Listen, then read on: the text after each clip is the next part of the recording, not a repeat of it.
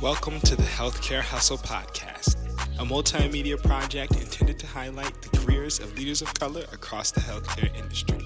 Students, early professionals, and the community at large can expect to gain valuable, unapologetic insight on the career journeys of individuals whose lived experience and personal mission has been centered in advancing health equity. Thanks for listening.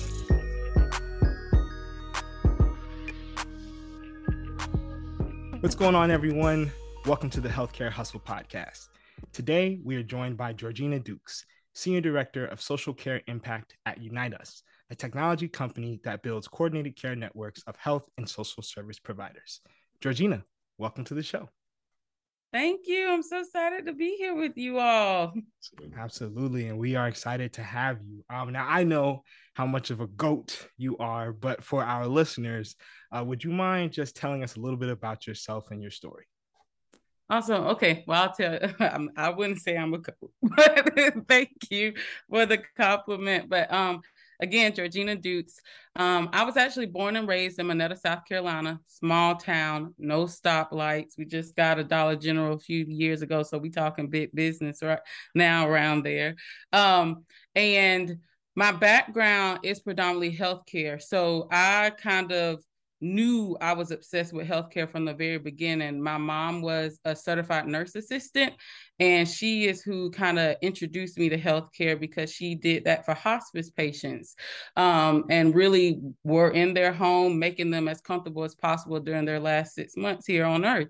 So it was just really important for her to expose me to that. And that's kind of where my love of healthcare came from. So did Clemson University undergrad, health science, did the Medical University of South Carolina for a master's in health administration. And through that entire time, I've worked all types of jobs around healthcare so that I could understand all the aspects of healthcare. My goal was to always feel like I could have a job. I don't want anyone to tell me how to do a job. Like, I want to know it all the way down to the entry level. So in the emergency room, I was the front desk.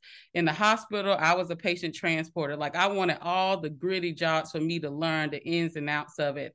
And so I progressed in the hospital and then really got interested in the tech part of healthcare and how we address social determinants of health to make sure we keep patients healthy, keep community members thriving. And then I switched to Unite Us. So that's where I am now, and really excited about the work that we're doing. So for the past 4 years, I've been working in the healthcare tech space. So that's a little bit about me and my journey, but I'm sure we can go into detail, whatever questions you may have about my experience and how I can support your listeners as well. Now, that was a little bit of an abbreviated, yeah. I feel like, story for sure. Because like you said, you've done a lot. You've done a whole lot within the healthcare industry. So I just kind of want to take a pause and just kind of ask you, when you started this journey, you know, seeing your mom being that CNA for hospice patients, which I think is an amazing just point that you called out, because we've recently had another guest who kind of spoke to having experiences as a CNA be some of like the first things that really got them, you know, thinking about what they can do.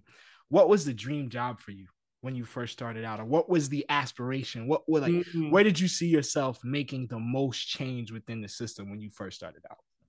Yeah. So I will say, when my mom, me and my brother, I have a younger brother, we would see our mom being a CNA. We just thought she was a bad nurse. We like, all her patients die.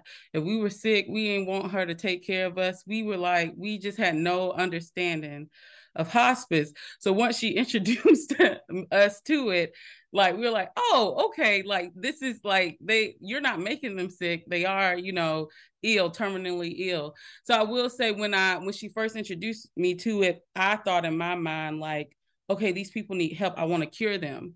So my goal, or when I first went to undergrad, was I majored in microbiology because I wanted to create a cure for cancer.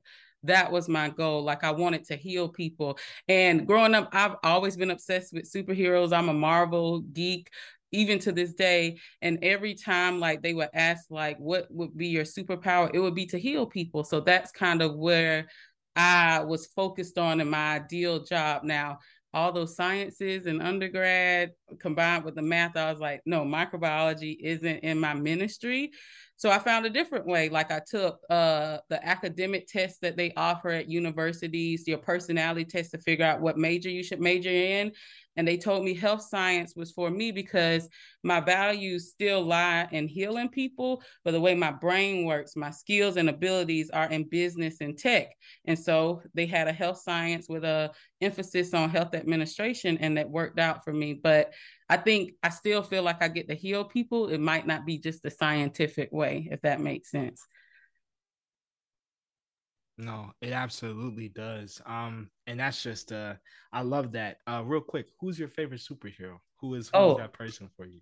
for sure it's Beast from X-Men. So the blue Okay. is brilliant and he shifts to blue. I'm obsessed with Beast and they need to make a movie about him, but I'll do with the Avengers for right now. So Oh, I love that. That's definitely different. B, I saw you come off mute. I didn't know if you had a Yeah, well, follow first off, Georgina, I gotta say, huge shout out to you. I mean, every time I talk to you, it's just like, I not only do I learn more about you, but my respect for you grows. I appreciate everything that you've done for the healthcare community.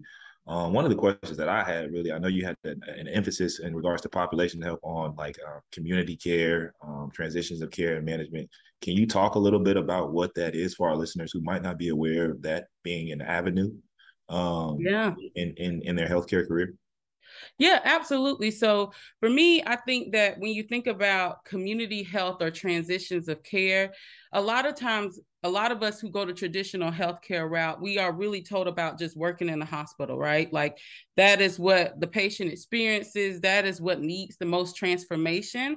But what I've learned, like when working in the hospital, is that our doctors, our clinicians, the people who we're advocating for on the administration side are really brilliant. They've spent years and years trying to perfect their craft to make sure people are healthy. They can only do but so much, 20%, right? 20% of the journey. Soon as that patient is discharged, they back into the community. And as we know, as like people of color and just people who may have experienced challenging upbringings, when they go back, like whatever band-aid that doctor put on them is really hard to keep healthy. So they're going back to undignified housing. They're not going back to gainful employment. They're not going back to healthy foods. So when you're getting in healthcare and you're starting to say, okay, I'm not making as much of the impact as I wanted to make in the hospital side, that's when you start thinking beyond that square, right? You think, okay, what ways, well, when a patient transitions outside of a hospital, what does that look like? So there are avenues in tech that you could go. When you think transitions of care, you can think hospice, like I was just talking about with my mom. You can think home health care.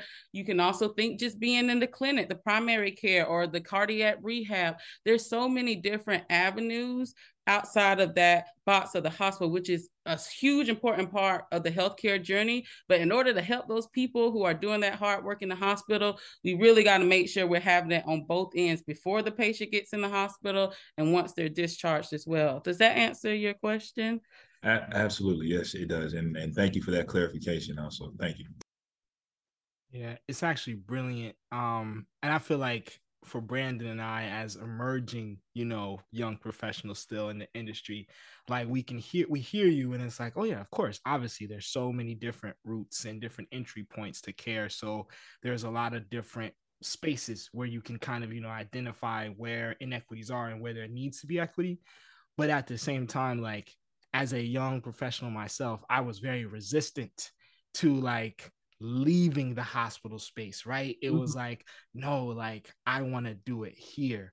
And you said something that I thought, like, I wrote it down and really speaking volumes to me.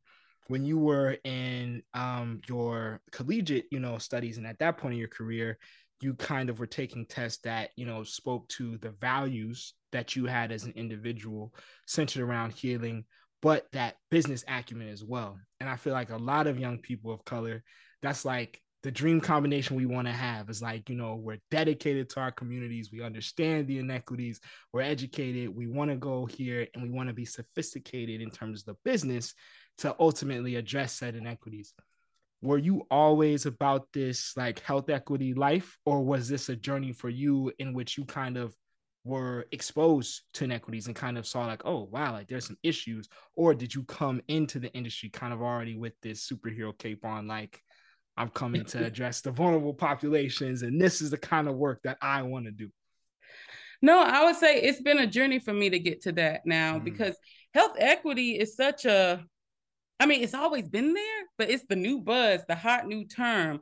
And I would say, like, when people ask me to like go and speak on DEI or health equity, because they're like, you are really great at talking about that, I'm like, what background do I have in that? Like, maybe because I'm a Black woman, you think, but also it's just like, the thing is, I didn't learn about health equity in undergrad or grad. I didn't learn about health equity at the hospital. So I think it's back to your point of how I was raised, because I was raised by a single mom. I know how you apply for Medicaid. I was a single mom myself. I'm engaged now, but for 11 years, my son is about to be 11 in December.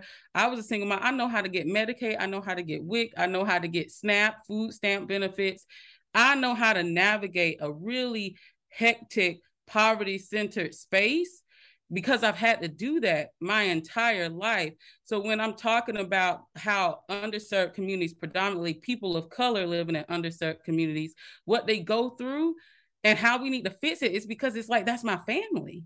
Those are my friends. So I can't, it's just something in me, like, I'm not going to let them fail. Like, I felt like my purpose here is on this earth is to make an impact and transform communities and impact lives. And the only way that I can do that is by making sure the community that I come from, my roots, are taken care of. So I think all that to say, equity wasn't this thing that like I knew that like all my classes I took, I've got certifications in it. It was just who I am. This is 30 plus years of raising this person, the poverty, overcoming that, and saying, I'm going to go back and make sure my community has the tools they need to thrive as well. Does that make sense? Oh, no, absolutely. Absolutely. That was very powerful, Georgina. I'll tell you that. Just kind of touching on what you were saying earlier in regards to, figuring things out in your career. And Winston really put it well, just like in regards to being able to match your skill set with your values. You've done that, masterfully. But hindsight, in mind here, if you were to go back and, talk to your younger self at the beginning stages of your career, what advice would you give her, a young Georgina coming up, like, hey, be aware of this, or, try to maximize this kind of opportunity, or leverage this network, or whatever the case may be? Okay. Well, young Georgina was all about acronyms and things that she could easily remember. So one of the things that like I would tell her, and I tell other young professionals too, is remember pie. So when you're first starting out, PIE, think of it like a piece of pie. And I don't know, Winston, if I told you this before, because I know we've had conversations where we met, but when I think of pie, like if you're passionate about something and you're really trying to climb in your career, think about pies and PIE, and half of that pie is a P. And what that P stands for is perform. You have to perform, and you have to execute every single project given to you, no matter what it is. Figure out a way to connect that project, even if it's just something you don't even care about. Figure out how to connect it to what you feel like your calling or purpose is. And I'll give you an example. For me, one of the jobs I had at Duke was I was over patient safety. So whenever there was something left in someone from surgery, someone was given the wrong medication, I had to be over that assessment, that research, to make sure like we figure out what went wrong. I hated it because it's like I was the bad guy coming in like, you nurse, you did this wrong, you doctor, you need to go to training. It was the worst experience for me, but I knew I had to execute this with precision, because like it was a part of my job. And what I figured out, like how to tie it, right? Like all these data reports and stuff, it just wasn't cute at all. Like I hated it. But the way that I figured out how to perform and execute is like, this is preventing someone's grandma from making it home from Sunday dinner. That's literally what I used to say. Like, and so me making this dashboard, me talking to this physician, me making this, putting my own jazz and spin on it in my Georgina way, like I'm getting someone's grandma home by Sunday dinner because our hospital did something wrong. And that's what clicked to make me perform every single time consistently. And that's what you call BE, Black Excellence. We got to perform every single time consistently. So I would say P is half the battle. The I is image. So I'm not going to say that you got to think about like wearing a clean shave and all that stuff like that, but just be mindful of what your image is and how you want to present yourself and stick with that image. I will say, like when I worked in a hospital setting, our image had to be suits. I wore a suit every single day. I had my hair pressed down to a T. I tried to do locks and they told me like, hey, people are too distracted by the way your hair looks to hear what you have to say. So can you go back to the straight hair? And I did that at the time because I was an early careerist. I was trying to grind. But now I work in the tech world. I can wear locks for days. You see, I have my hair locked. I can wear jeans. I can wear the most fashionable outfits, and I'm embraced that way. But I will say to the early Georgina and to early careerists, think about your image and hold on to that and don't falter. This is what you want your brand to be. And then the last one is the E, and the E is the exposure. So you got the PIE.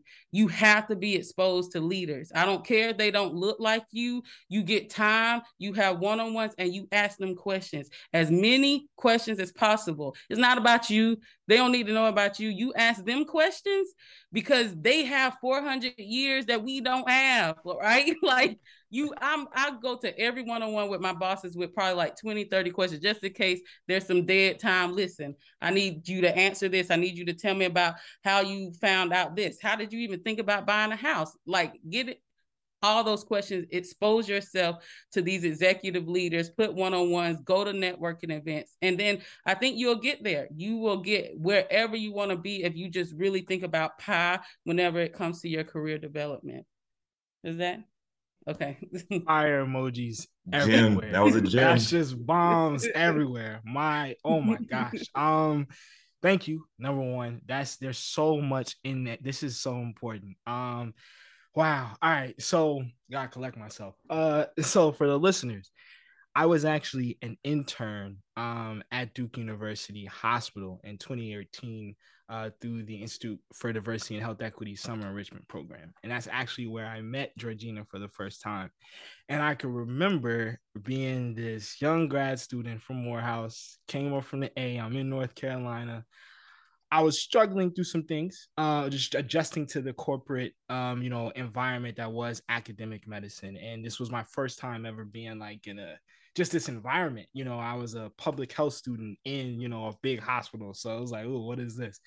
And I remember meeting Georgina and being like, yo, this person is exactly how I want to be. Like literally when I think of like young, popping, like in her skin, walks in her greatness, but also extremely brilliant and doesn't play any games.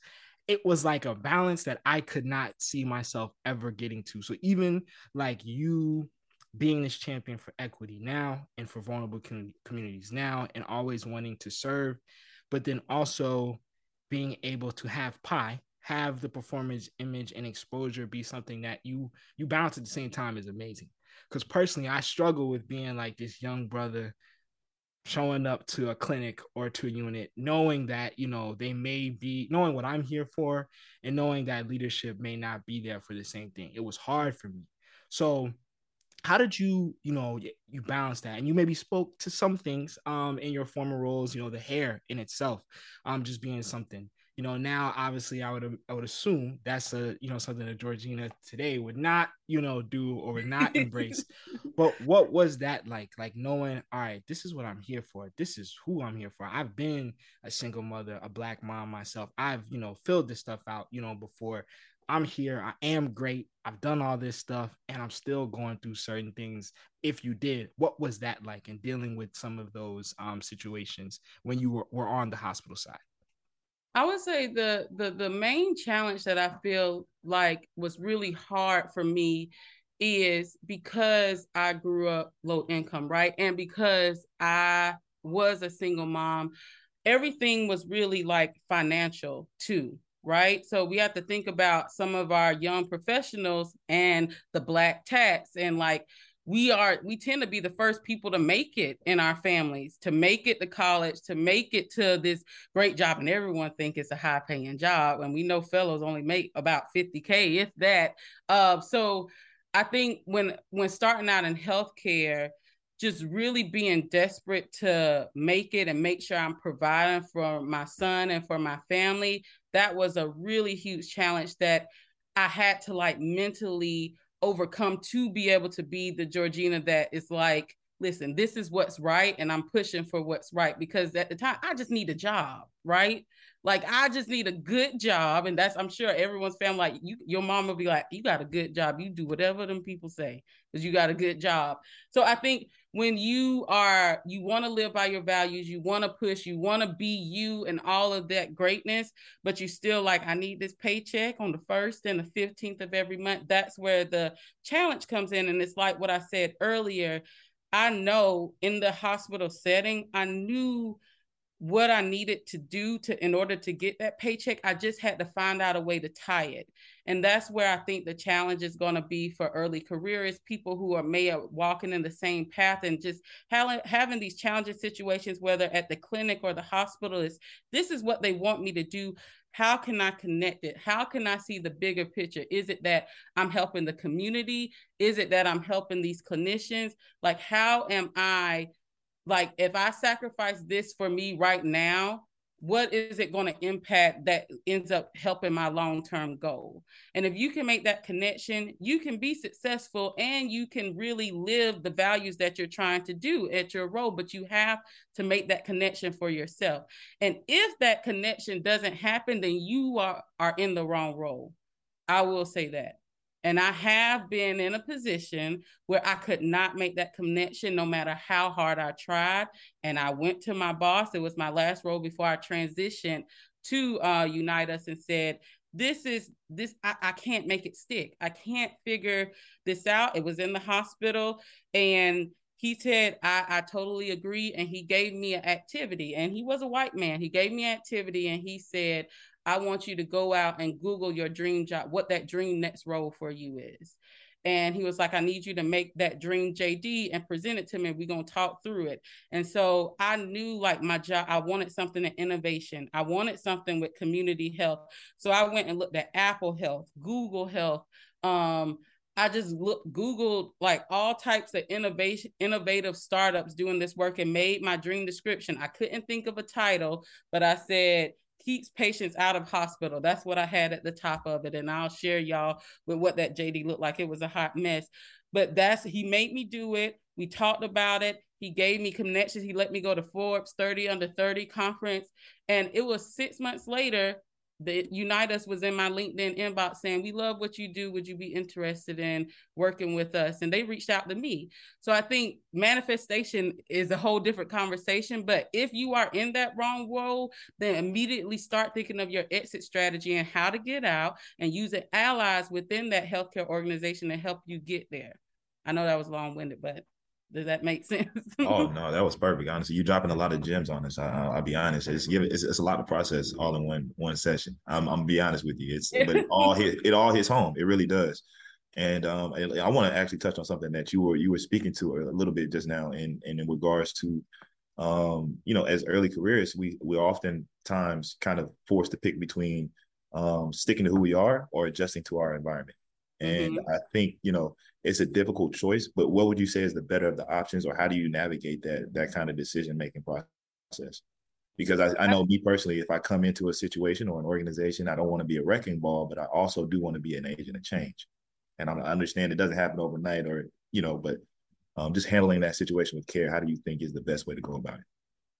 I think there's a balance, and I think it's about, one of the things that I've learned when I'm trying to be myself at an organization, and I'm doing disruption in a healthy way, is about, as long as you have the relationships, you can do that.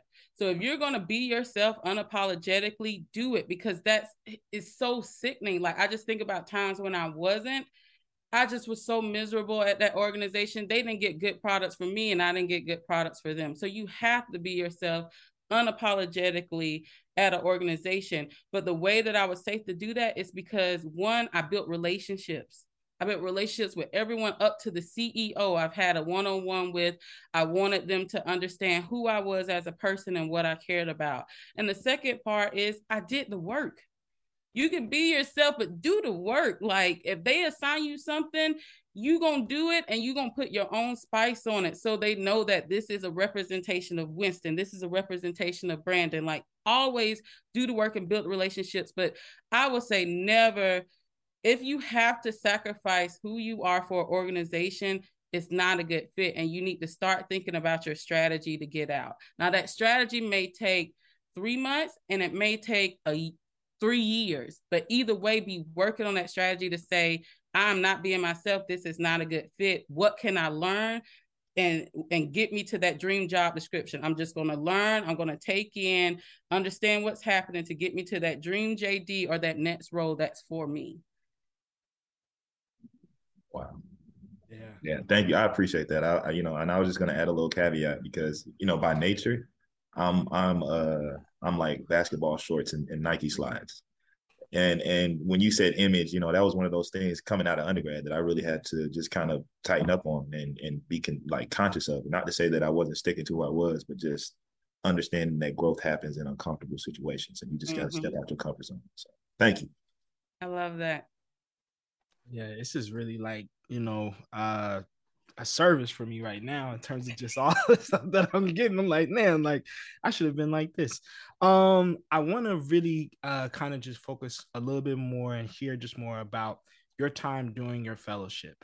Because for many of our listeners and just the broader, I think, emerging healthcare community, for some people, a lot of emphasis around administrative fellowships. If you want to get into healthcare administration, it's like the end all be all for some folks, and for others a little bit like myself, kind of just stumble into them and it's like, oh, this is a cool opportunity. But I've seen, obviously just through my own experience, through Brandon, other individuals, sometimes we struggle as young folks of color. We can really struggle in those positions. How was that for you?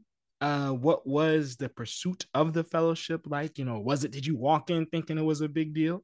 And did you feel like you were indebted to the organization in any particular way to stay there and serve? And then just leaving academic medicine after your experience at Duke, after the fellowship in your multiple positions, what was that transition like? Knowing that, all right, I'm leaving this big, supposed place now, and I'm going, to be in a new space. What was all that like for you? Ooh, this is a good. Okay, so I will say fellowship, I was against it at first just because everyone was doing it. I think like if y'all haven't learned my personality, I just be trying to march to the beat of my own drum. And because everyone was doing it, I'm like, I don't want to do that. But then I'm like, well, what am I going to do? And I need, like, again, I think I was a mom, again, a single mom. Then I'm like, fellowship started in November. And so if at least if they don't work out, I can just try to really focus on getting a job by May. Like, so that immediately became my plan of survival at the time. So back in my day, I'm a little bit older, they didn't even have that match program or whatever you have to submit to. So just be mindful of that when I'm telling you the story. But I applied to 17 places. So I did my research. I knew I wanted to stay on the East Coast. I wanted to be in driving distance from my family because, again, single mom, again, survival for me and Romeo. So I applied to 17 places along the East Coast. And when I tell you, I put my all into those applications and the personal statements and the essays. I put my all. And I will say this is a point just to encourage anyone listening: is really put yourself into those personal. It's personal. Like I've reviewed so many people who want to go to become a fellow or a resident at a hospital after grad school, and it's just then ain't no spice. And I'm like, you the most saucy, spicy person, and you ain't add none of your personality into this essay. Do better. Like I remember one of my essays that I kind of started with, personal essay started with, my mom's a bad nurse, all her patients die. Okay, who gonna put that down? You read that, like, you gonna want to learn more. So really make sure you're catching the people with the beginning of your essay. So all that to say, 17 places I applied, sent that application with that personal essay, my mom's a bad nurse, all her patients die. I got 16 phone interviews, 16 out of the 17. So my probability, I mean, it was going well. Did all 16 phone interviews, only 2 people called me for on-site. And what I learned from that situation with the fellowship is one, I'm not everyone's cup of tea, and that's okay. Two, I was country as hell. Like like I didn't have any practice with the way that I spoke. This was Georgina before 4 years of Toastmasters, all of that. Just born and bred straight out of South Carolina. I think people, the feedback I was given, they couldn't understand me. I spoke too much slang, all of these things. And I'm like, but this is who I am, you know? But those 16 people that called me back for that phone did not like what they heard on the other side of that phone. And it went down to 2. So those 2 were between Duke, and the Carolinas Health System. Well, it's called Atrium now, but it's called Carolinas back then. So both of those interviews were in the same week. I flew, and I will say it was just something, even though I knew a lot of people in Atrium in the Charlotte area, it was just something about Duke and the diversity that I saw in the room that it was just a done deal for me. Like the president was super woke, like super understanding of experiences of Black and brown community members. They were married to or engaged to a Black and brown person, so they just really got the experience. And I'm like, I want them. And so on my flight, they go through the interview process at Duke. It's a 2-day process, and then you fly back home, and they're supposed to give you a call like within 2 hours of you leaving the organization. So I'm at the airport. I'm like, I ain't get it. I mean, like, I ain't get it. I already know I didn't get it. And they called me that night before I got on my plane. And I just remember calling my professor and us crying on the phone because, like, it was just such a beautiful moment. Like, it was only between those 2, and I just wanted it so bad, and it worked out. But again, I prepped. I was myself in the interview. I still was country, and they understood it. And it worked out for me. So I chose Duke. And again, another reason tactically why I chose Duke too is I knew I wanted a 2-year program because I wanted time to like rotate, but I also wanted time to like learn everyone without thinking, because again, I'm in survival mode thinking, oh, I got to apply for another job. Right? Because if you do a 1-year program, you get in there, you rotate 6 months, then them last 6 months, you really thinking about where's my next job going to come? Where's my next money going to come? So I wanted like a year breather to just really learn. So I don't know if people factor that in. But anyway, going to Duke, it was a great experience. We rotated, learned so much, really was exposed to a lot of different people. Again, this is my first time out of the state of South Carolina. And I still got to insert myself a little bit and be unapologetically myself. I will say, just to go to your point too about did I feel like I had to be loyal to them? I really did.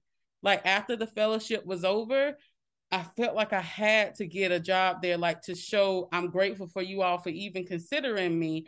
And I don't know if that's right or wrong, but it's just what I did at the time to just show my gratitude and thankfulness for them looking out for me. So I came on as a strategy manager in the Heart Center, which was a great program for me to really learn and understand what was going on. But it's also where that was the most challenging role ever, because that was the role I had before I went to Unite Us. So I'll pause there and just say, because I know I went through the fellowship process before I go into transitioning to Unite Us, but if you had any follow-up questions about that part of it. No, I think what you said so far is brilliant. And I kind of just want to, and I don't want to, tee it up for you in any certain kind of way. So if I'm wrong, please correct me.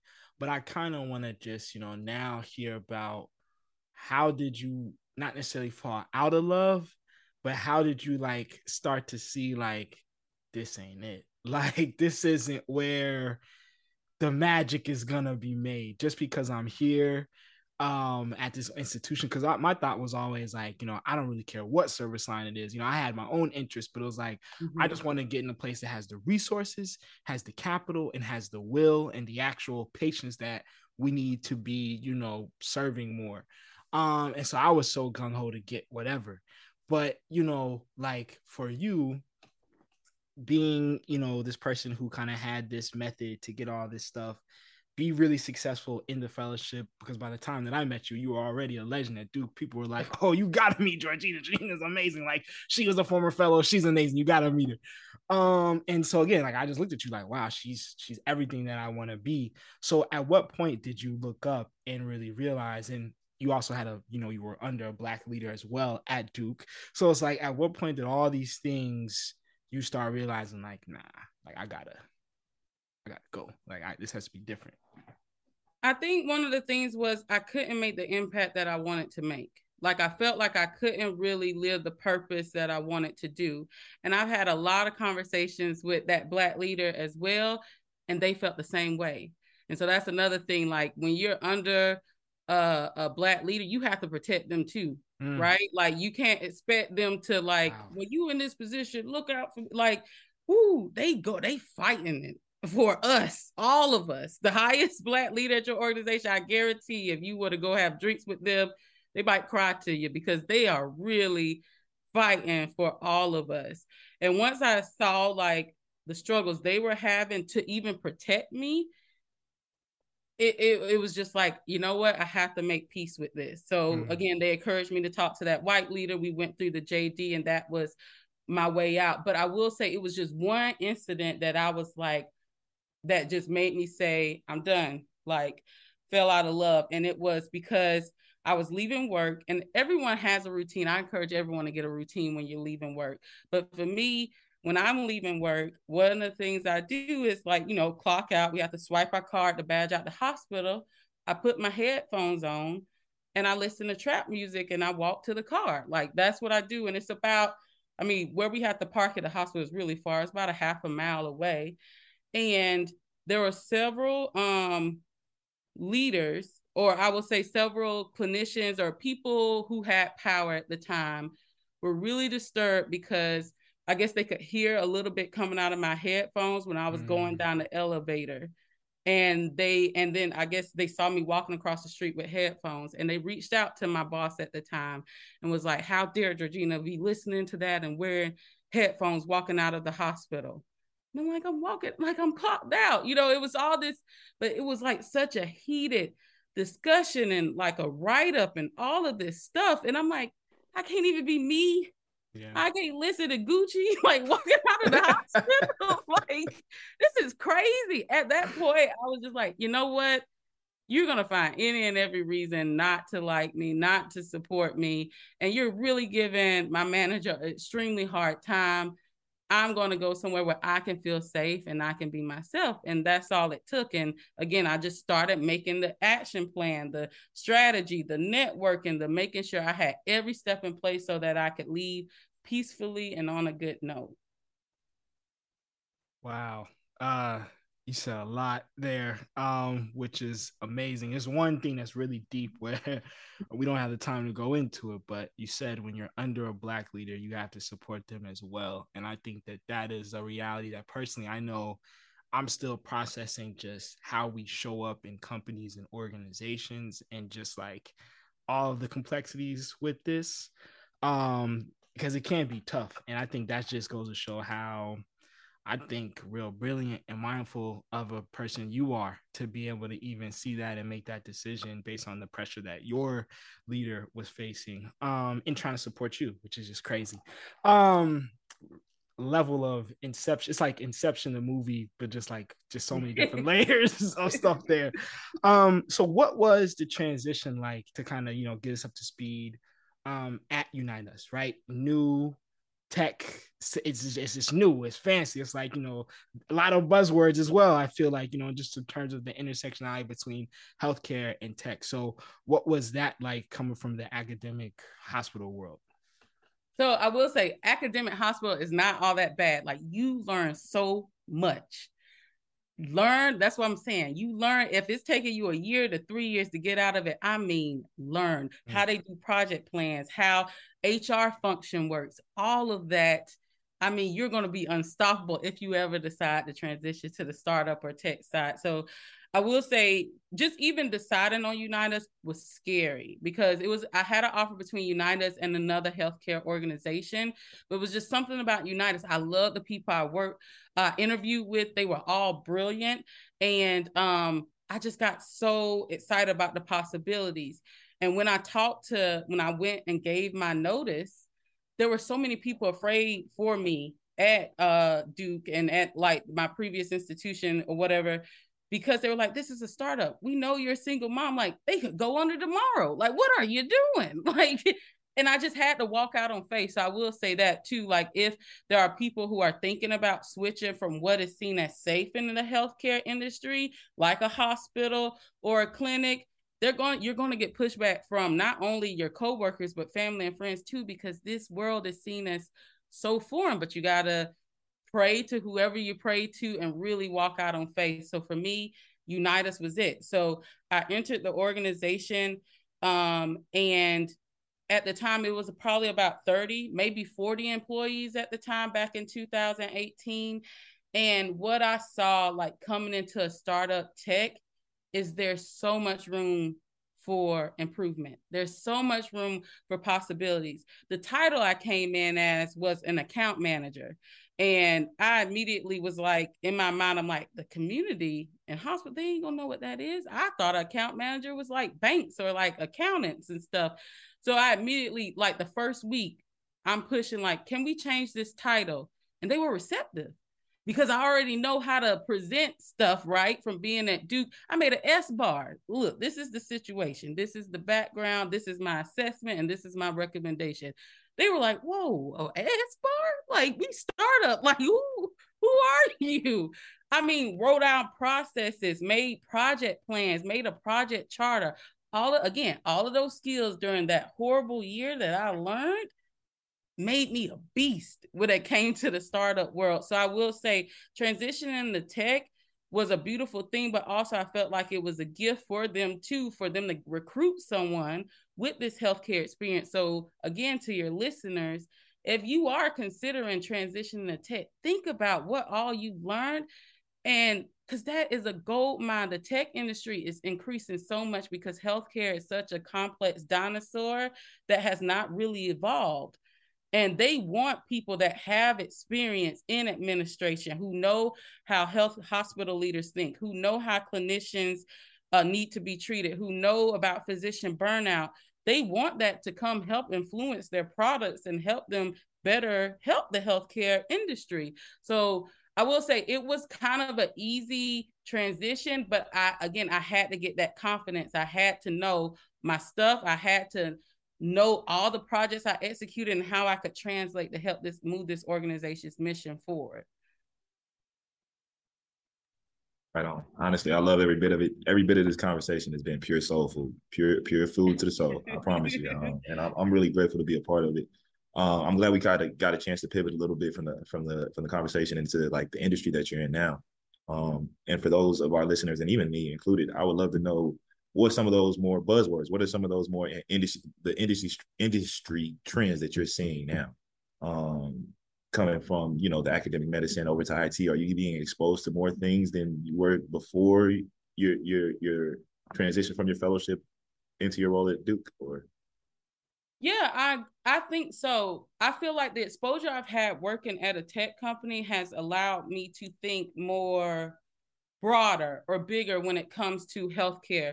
And I'll give you a few examples. So again, my first role within Unitas was we transitioned to community engagement manager. That was the title.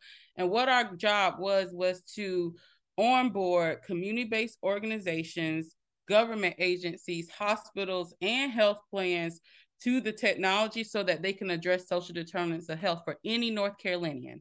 So if I go to the hospital and I have my son has asthma, right? And they say, well, it seems like it's like black mold or something in the home. I could go to a community-based organization, a church, and say like, hey, I really need help like getting out of this home or repairing this black mold in the home. And they can be someone that I get connected to through Unitas. So that was like the goal, but also in that role, like, so I'm telling you how the technology works and how it fits in and what my job was in that role. But as you can see, just as a community engagement manager, I then began getting exposed to how all of these different hospitals operate. So I'm working with Duke because that's where I had the relationship. I still left on good terms. I was connected to so many people.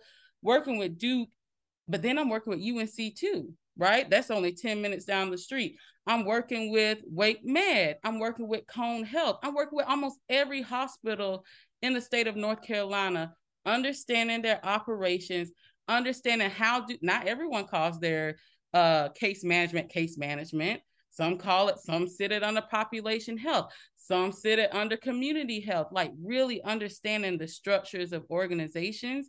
And then now I'm learning health plans, right? Like that's how hospitals are funded. So coming to the tech side with this knowledge for academic medical center and operations, but also learning about all these different entities and continuing to space up, like I became the regional director for the Southeast.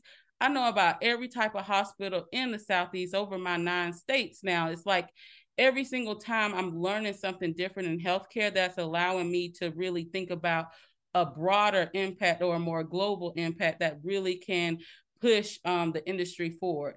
Now back to buzzwords that you're saying, I think social determinants of health were huge when I first came out in 2018. Everyone was trying to figure out how do you address them. And most people were just wanting to do the bare minimum, which is a list of resources. Any hospital, like at that time, you go to and say, well, how are you addressing social determinants of health? We'll screen them. We're going to do a screener and we're going to give them a list of resources. Now, what does that do? We all know, like, all you're doing is creating more inequities because you're given the resources and that person got to have the transportation. They got to have the common sense or the knowledge to figure out how to Google them, reach out. It's like it creates more inequities. So I think now healthcare is moving past that because they understand how bad that was to they really want robust technologies to address this and create coordinated networks. So those are the new buzz terms: coordinated networks, health equity, all these things. If you can figure out or create a strategy around them or add bullets to that while you're in the hospital on your resume, will help you transition to the tech world, because those are things that hospitals can't really figure out how to solve for, but tech gurus want to solve for. Does that make sense? I keep saying, does that make sense? But yeah, let me know if I need to clarify. Everything makes sense. It all makes sense. I think this is gonna be another kind of loaded question along with the buzzwords. What, if we're all just like social justice warriors for a second, right? And we're all trying to, attack these inequities. What are some of the things that you felt, or like the new skills, a part of your skill set that you feel like you've developed since being in the tech side? How do you feel like you've evolved, like in this entire conversation of health equity now that you're at this level? Yeah, so I will say that, again, for me, like skills that I have evolved, it's because I came in at a job like that. I think no one should know the job better than me, right? So when I come in tech, I didn't know how to code. I don't know how to program. I don't know any of that, but I wanted to learn the software. So I didn't learn how to code, but I learned how to configure. I wanted to understand what is it like to build the organization in the software so that someone could send and receive referral to address a need. I went out to the community-based organizations and understood how would they send a referral and unite us, and what is the issues that they're experiencing to do that. Wow. And at this community-based organization, who do you even serve, right? Because when we first started doing referrals, our referrals were predominantly white people. So it's like, but I know there's some Black and brown people that need help too, that have significant inequity. So how about we think beyond this, instead of just giving it to the big organizations like Catholic Charities, the food pantry of this area? Like, let's think, where do Black people go when they're in need? Well, in the South, we go to church. And we're going to go and say, King God, please, I can't make rent this month. And the church is going to have to figure out, so why don't we give access to this technology to the churches?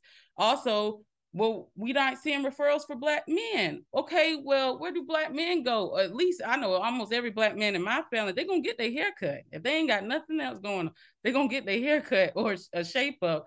So why don't we give access to the technology to barbershops? So I think for me, what I've learned is to really think about my background and how it's so unique that it could really help bring equity again. Because, my ultimate goal is to support my roots, bring equity to my people. And that's by making sure, thinking outside the box whenever there may be a plan that the organization is going through, like, hey, you got to launch these community-based organizations. Make sure you get every housing, employment, food, and transportation organization on. That's what they would say.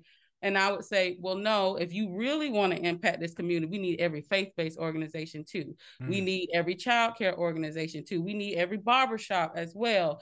So all that to say, I think those type of skills of like advocacy, being confident in what you know, even though, again, you don't have a certificate in it, but this because of your upbringing and what you've experienced, vocalizing that. And I will say Toastmasters taught me how to articulate it in an extremely concise way. 1 or 2 minutes, this is what we should do. Let me know if you need further clarification. And the same thing with the hard skills of configuring, understanding the technology to a point where you can articulate that as well. I think what this comes down to, the overarching skill is communication. And that's where I would say, if you're going to invest in a skill for yourself, I don't know if you need to take a coding boot camp class or any of that, but really invest in like being able to communicate and code switch when you're trying to make a sale or help people understand something that's really going to impact the community or bring health equity.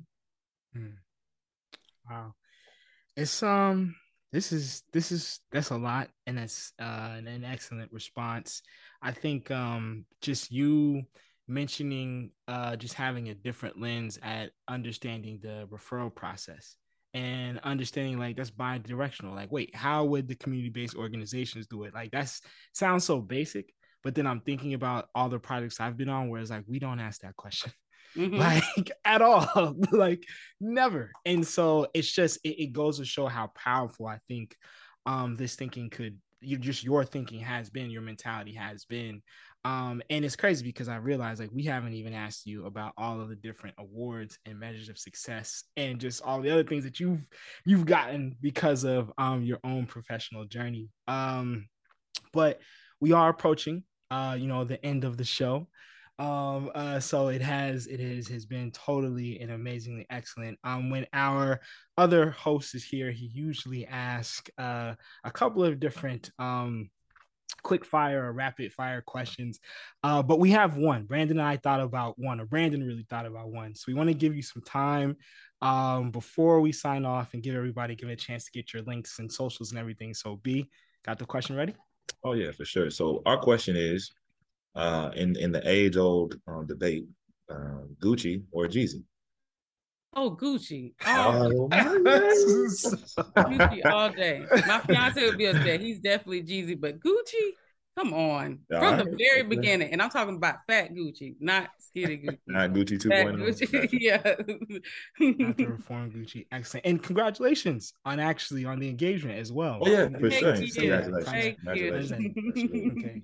Excellent. Well, Georgina, and sorry to all the Jeezy fans, the two that might be out there, or over Gucci at least. But this has been an excellent hour, excellent show, excellent episode with you. Really appreciate you for stopping on by and dropping those gems. Is there anywhere that folks can connect with you online, website, Twitter, LinkedIn, any social media channels that you want to plug as you can continue to grow and boss up and just inspire young folks like us to be the best that we can be? Yeah, so you can connect with me on LinkedIn at Georgina Dukes. So it's just Georgina Dukes, as well as Twitter at Georgina Dukes. And I would love to connect. I'm always excited to make sure I'm supporting you all, your growth, exposing you to different ideas when it comes to bringing equity to community through health innovation. So please hit me up. I'm really grateful to be on this podcast with you all and talk with you all. And I just love what you're doing. This is just the beginning. Like, I see so much greatness on this line. So I just want y'all to walk into that. Okay. Thank you. Like, walk into it. Thank you so much, Georgina. See you then. Well, that's it for the episode, and we want to thank you for listening to the Healthcare Hustle Podcast. Make sure to check us out each month on Spotify and Apple Podcasts, and stay up to date with the Healthcare Hustle fam by following our page on LinkedIn. The marathon continues, so keep on hustling.